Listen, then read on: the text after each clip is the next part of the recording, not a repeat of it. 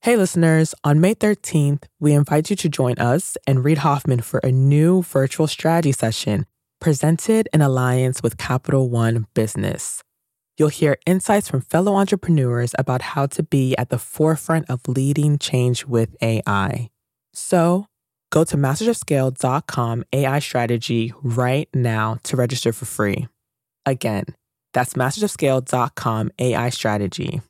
Looking forward to seeing you there.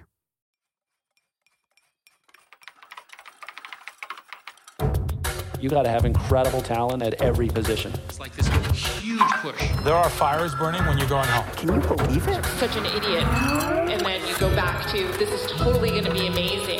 There are so many easy ways. So what to do? I have no idea what to do. Sorry, we made a mistake. But you have to time it right. Oops. Working out of a 3-bedroom apartment. Stuff that just seems absolutely nutballs 10 years later. I was like, well, that's just how you do it. We haven't made Just how you do it. This is Masters of Scale. We'll start the show in a moment after a word from our premier brand partner, Capital One Business. I woke up in the middle of the night because I had this nightmare that we were front page news, that we've done the stupidest mistake of our life by making this pivot. That's Aparna Saran, Chief Marketing Officer for Capital One Business, and she's recalling a moment from her previous position at Capital One when she was heading up a team designing a new business card. We had just made the decision to go all in and sunset the prior version of the product, which was honestly the cash cow for our business. When we made that decision within a senior leadership meeting, as someone who had been on the journey to build this out for 5+ years, it was really exciting. But by the time the weekend hit, I started to feel the responsibility and the pressure. We are taking this big bet on something that I've built. Perhaps you've been there. You've made a pivotal decision, and then panic sets in. How would Aparna calm her butterflies and steer her team through this pivot? We'll find out later in the show. It's all part of the Refocus Playbook, a special series where Capital One Business highlights stories of business owners and leaders using one of Reid's theories of entrepreneurship. Today's Playbook Insight: have multiple Plan Bs.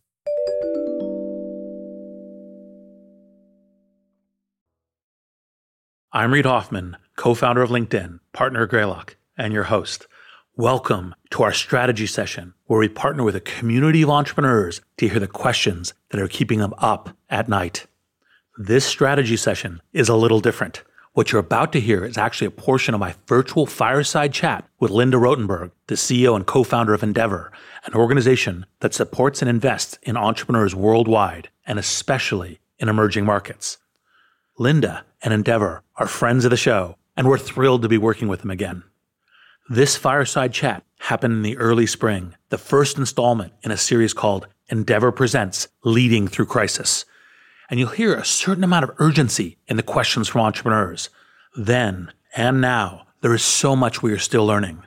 I hope both the questions and answers help guide your thinking about how to take smart risks, how to be transparent but inspiring with your board and your team, how to keep up morale, and what the future of blitzscaling looks like now. And just a note, my co-host today was Linda, who asked the questions for entrepreneurs. We hope you enjoy.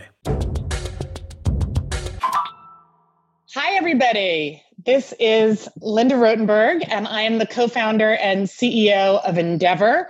I want to start with one of our entrepreneurs' questions. This is from Vladi in Bulgaria of Hello Hungry. He says, if you knew 3 months ago what was going to be coming down the pike, what would you have done differently? Let's see. When because I'm on a board of a number of different startups, called them and said, look, it's going to be turbulent times because we don't know what the actual impact is. I didn't predict this level of stay in place and what the economy train wreck would be from it, but it creates volatility. So prepare for volatility. That was the thing I did.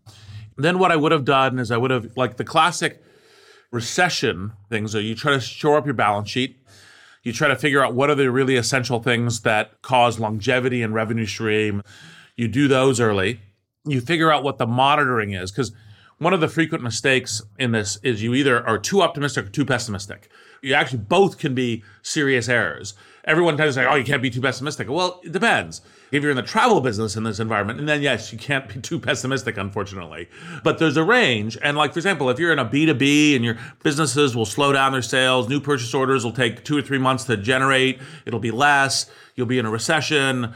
But if all B2B business goes away and there's no revenue in B2B in August, like we're just kind of restarting the whole economy.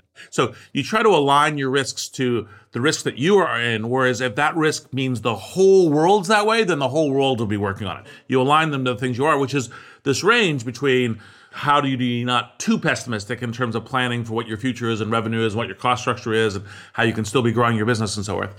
And then in terms of too optimistic, it's obviously the mistake that people make is they say, well, just be like January or November. It'll be great. And you're like, no. The new normal is not going to be the old normal. It might be there in a year from now or 2 years from now, but it's not going to be there. And part of that is to think about even when you have like a B2B business, you say, well, all right, my business serves a lot of small businesses. Well, how many of those are restaurants? How many of those are things that have been seriously impacted?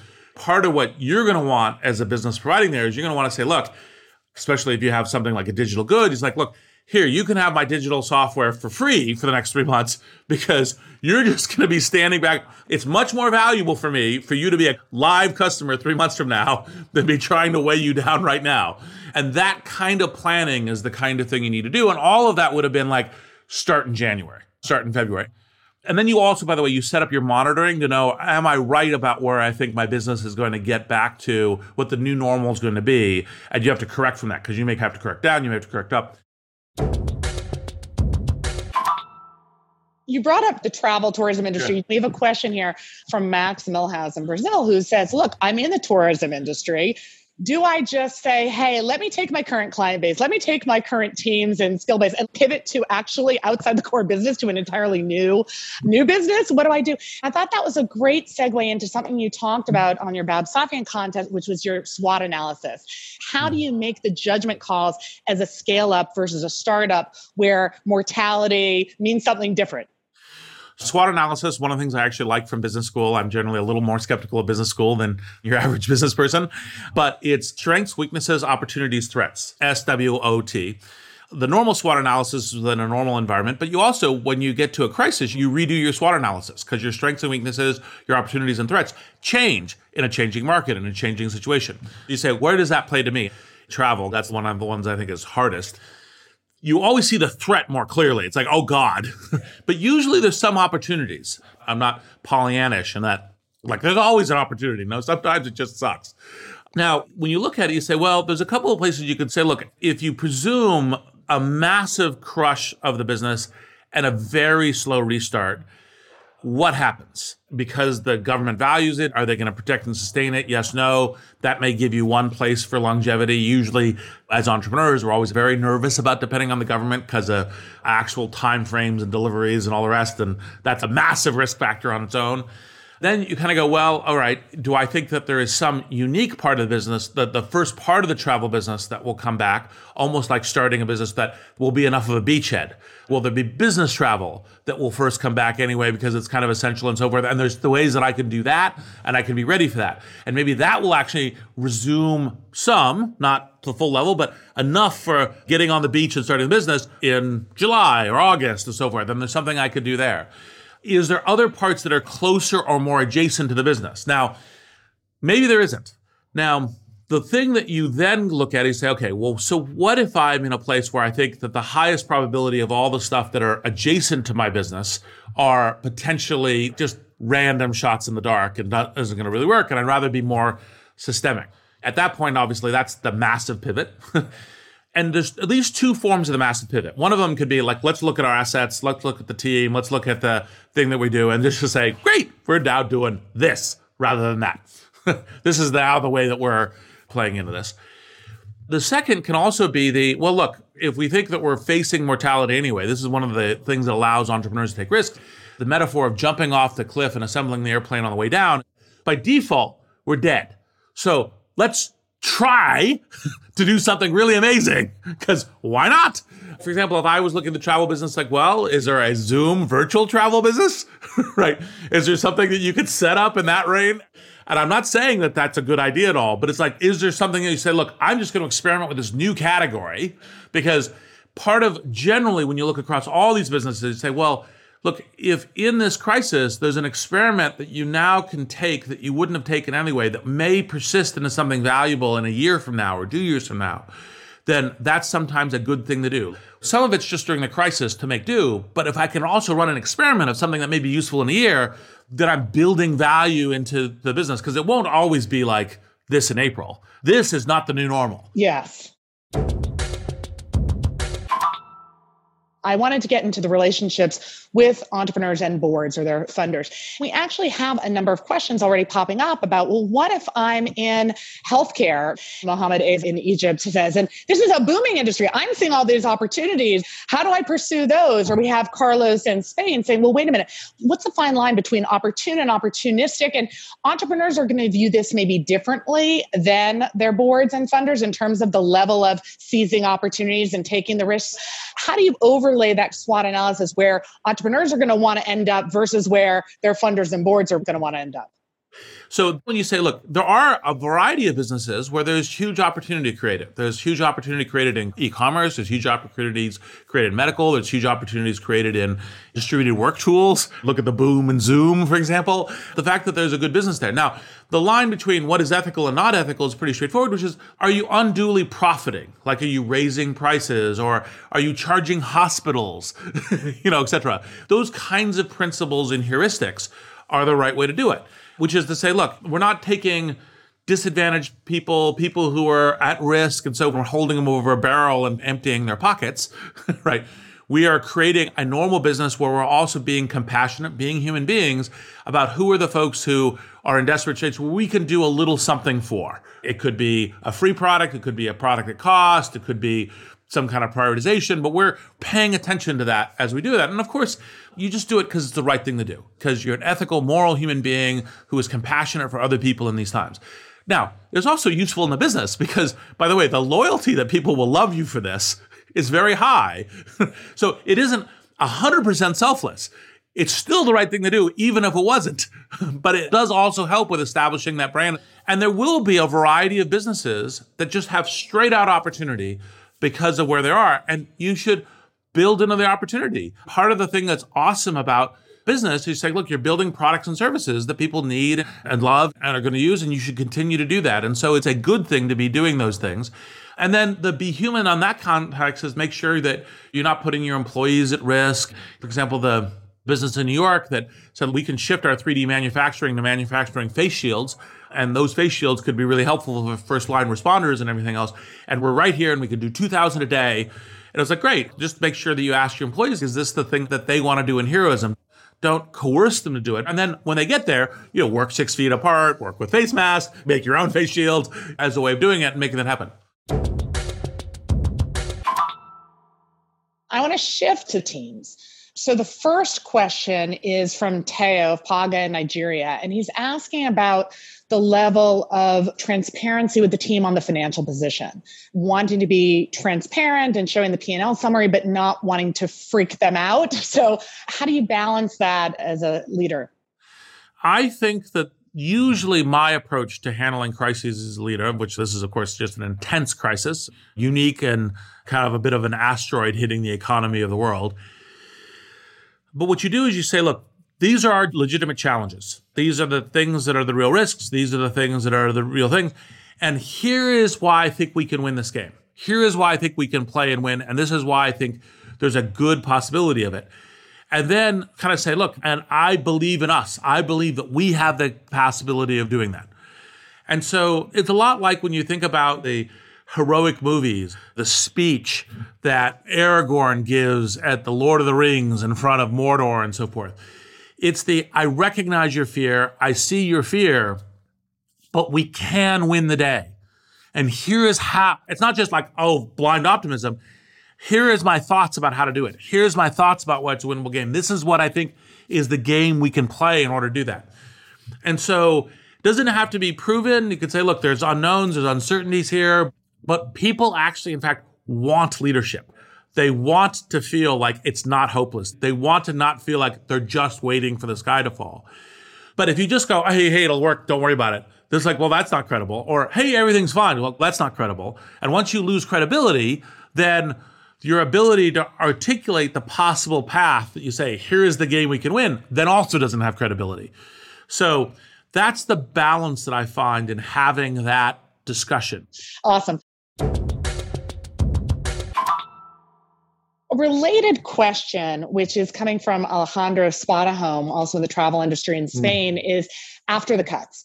How do you maintain the morale? Part of you has answered that. If you're not right, if you're nervous, you're probably better off the team. But I always think that the VCs don't address this enough, is when you're making the cuts, how do you then get people back into warrior mode when they've seen the person who used to be in the cubicle next to them, now is on the Zoom next to them, no longer there? How do you remotivate a smaller, leaner staff after tough decisions, particularly on furloughs or cuts? So this is one of the reasons I prefer investors and board members who have got operating and entrepreneurial experience personally, because it's like, yeah, this is key. Right. And frequently VCs who's like, I'm a pattern matcher. I'm on a lot of boards. I know this stuff. No. There's a difference from playing the game, right, and watching the game. So it's really important to do it. Now, and by the way, if the board members don't have the right guidance, reach out to other CEOs, other entrepreneurs, other folks, because it is important to get this right. The question's great, Alejandro. Glad to hear. We sat next to each other at dinner. I remember, took a picture, I think, if I recall. And so part of it, again, comes back to this, again, is that leadership thing, which is, look, you guys are still here because you're the cultural background. You're the stars. You're the people who are the blood, the muscles that can make this work. You are the amazing people that can do this. And that's why when we had to make these hard choices, when we cut down to the essential people, the core, the foundation, the spirit, the raw talent, the entrepreneurial capability of making this happen. And so part of what makes leadership, CEO, entrepreneur, kind of a lonely job is it's your job to be the energy output. It's your job, your leadership thing to go, you guys are amazing. We can do this, right? That's the job. And part of the reason I refer to the movies and so forth is what movies actually, in fact, really capture with these screenwriting teams and all the rest is, what are the kinds of things that can articulate to a human being that brings their emotions, their passions, their presence, their commitment into, yes, this feels very meaningful to me. You're helping me see that I have a chance at this, all right? And I want that chance. I want to do it. That's what that's about. And part of the thing that's good about entrepreneurship is, look, what we're trying to do is we're building this business. It isn't the same thing as we're running up the hill against the machine gun nest, right? It's look, it's painful if it doesn't work, but we get to play again, right? The thing about ongoing business is it's okay to be totally committed to doing it. And that's the reason why you can get that conviction and drive in order to do that.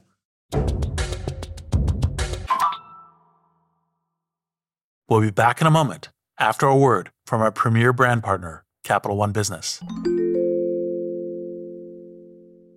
There was panic that set in that night because I didn't want to let people down. We're back with Aparna Saran of Capital One Business. She was recalling the time she woke up in a cold sweat, terrified that the new product she had been working on might fail. So the next morning, she sat down and wrote an email. It was Sunday morning, and I said, you know what? I'm going to just share this with my peers. It was very emotional. It was sort of a cry for help. Aparna realized that if the new product didn't take off, she needed a plan B, preferably multiple plan Bs. I'm inviting them to be the thought partners so that we are mitigating as much risk as possible and we have contingency plans in place as we make this move. You write something like this and your heart is pounding, should I send this? It was a super vulnerable moment for me. But then I was like, I'm going to just send this. What's the worst that'll happen? It can't be worse than being on the front page of the newspaper. So she held her breath and hit send. What happened next would surprise even her. We'll hear about that later in the show. It's all part of Capital One Business's Spotlight on Business Leaders, following Reed's Refocus Playbook.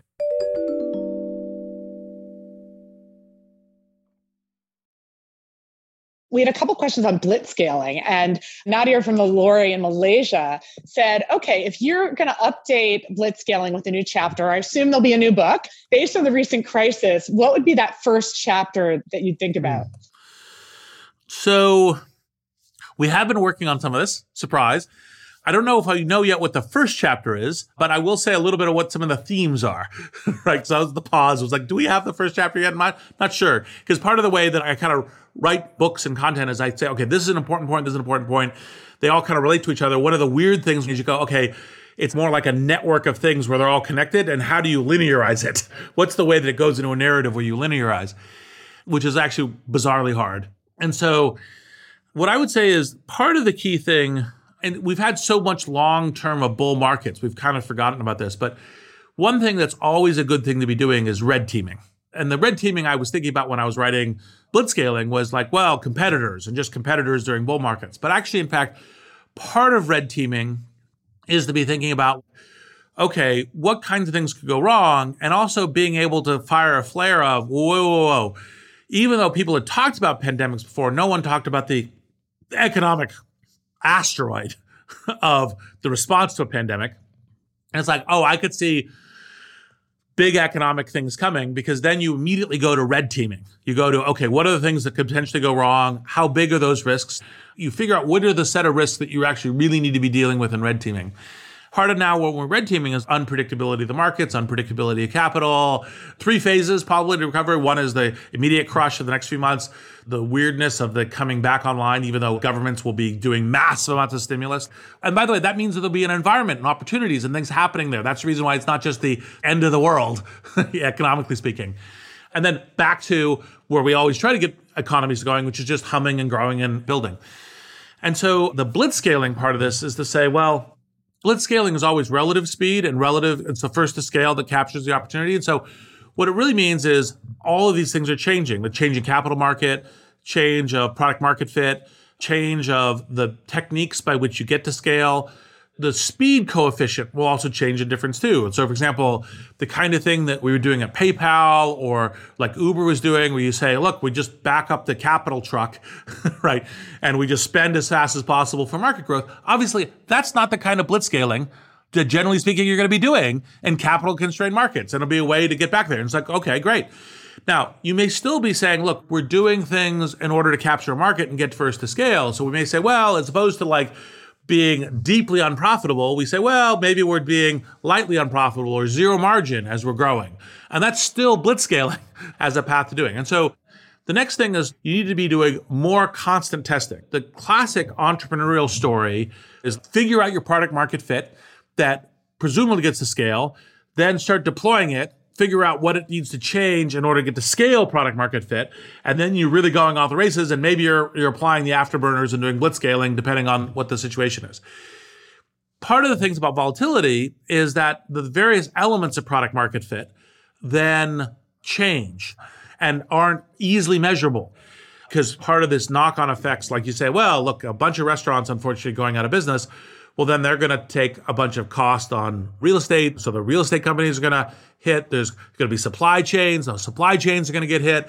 And you're like, oh, then all of a sudden that comes back and hits my business, right? So that's part of the complexity of this connected market and knowing what's going to happen. And so you have to be much more measure. And it's a ton more work, and it's a ton more sweat, tears, blood, and uncertainty.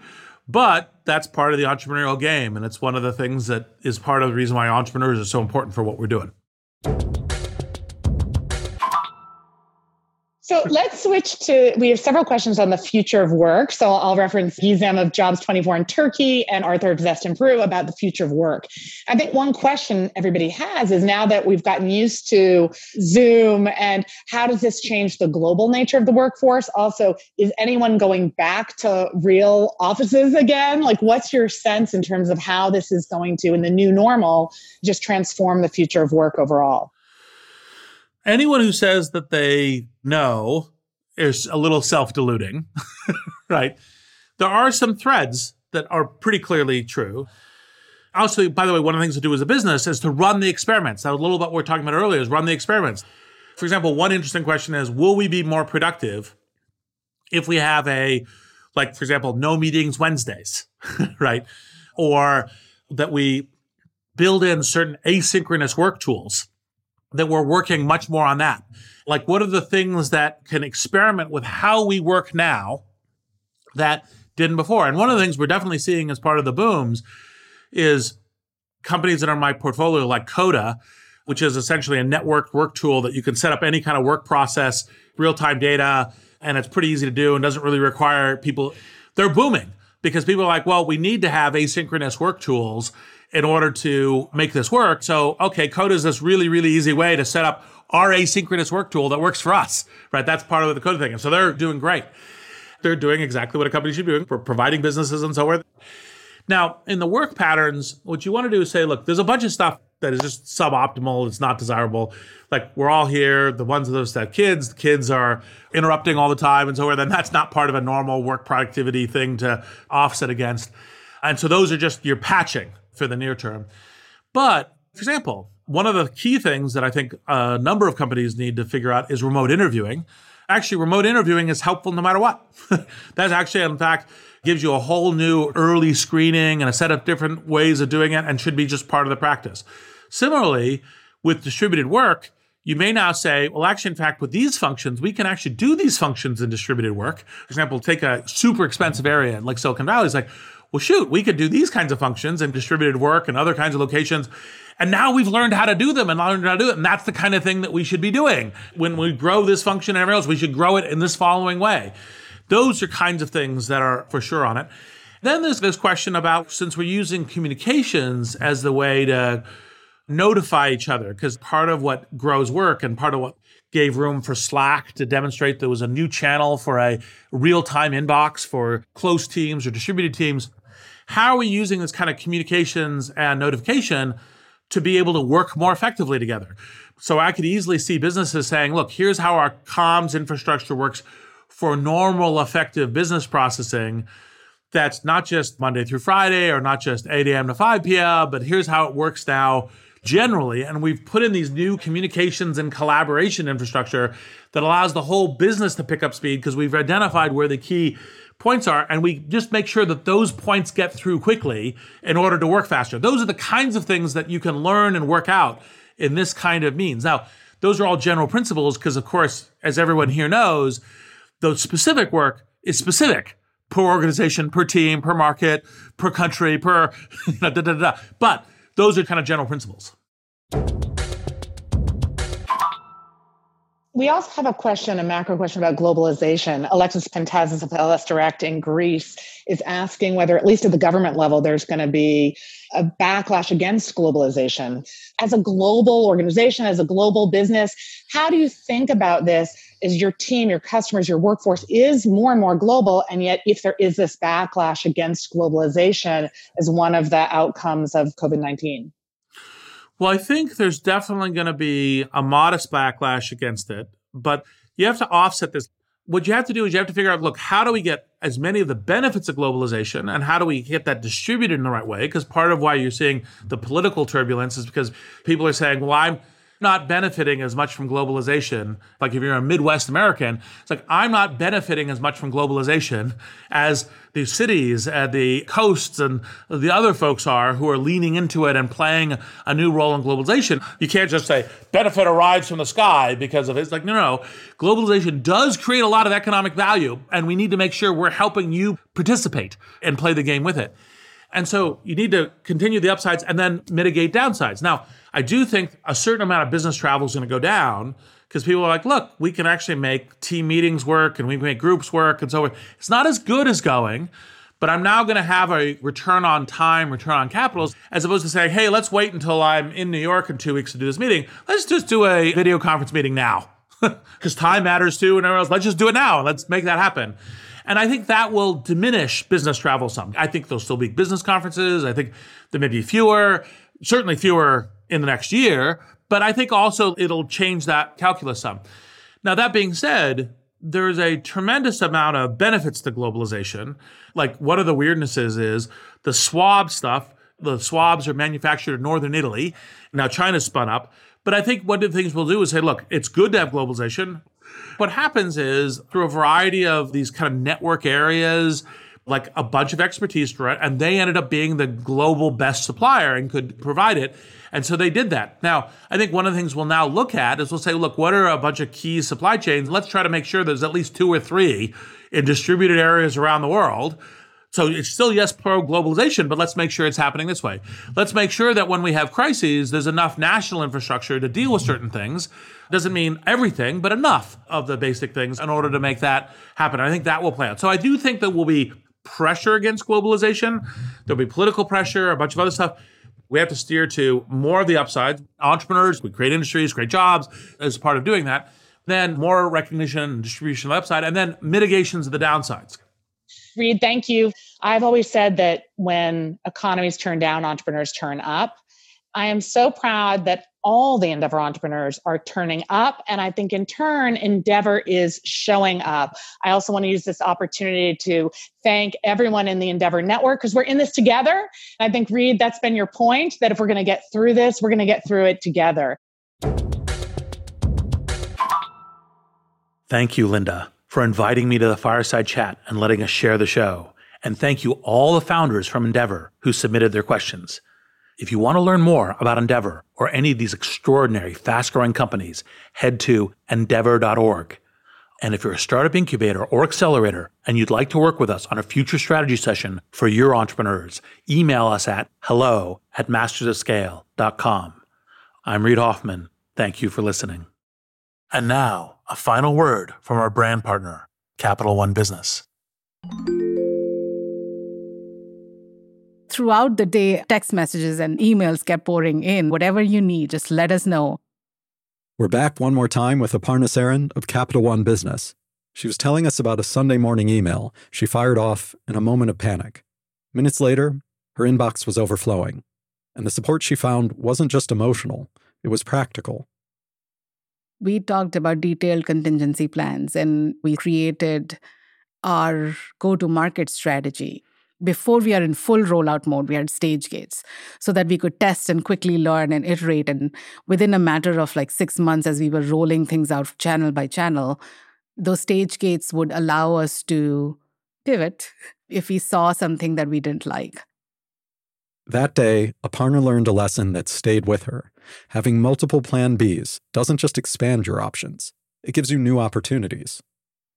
The best way to pivot is actually open doors for thoughtful conversations, because humility in knowing that you actually don't know everything, as well as the empathy in knowing that disruption is always drastic and abrupt, helps you go through that pivot with other people in a very different way. Capital One Business is proud to support entrepreneurs and leaders working to scale their impact, from Fortune 500s to first-time business owners. For more resources to help drive your business forward, visit CapitalOne.com/BusinessHub. That's CapitalOne.com/BusinessHub. Masters of Scale is a Wait What original. The show is recorded remotely with sanitized audio gear. Our executive producers are June Cohen and Darren Triff. Our supervising producer is Jay Punjabi. Our producers are Chris McLeod, Adam Skuse, Jenny Cataldo, Jordan McLeod, Catherine Clark-Gray, Hallie Bondi, Christina Gonzalez, and Ben Manila. Our editor-at-large is Bob Safian. Original music and sound design by Ryan Holiday and Daniel Nissenbaum. Audio editing by Keith J. Nelson. Mixing and mastering by Brian Pugh. Special thanks to Chris Ye, Elisa Schreiber, David Sanford, Saida Sepieva, Adam Heiner, Emily McManus, Kelsey Capitano, Tim Cronin, Sarah Sandman, Charlie Meneses, and Colin Howarth. Visit mastersofscale.com to find the transcript for this episode, and be sure to subscribe to our email newsletter.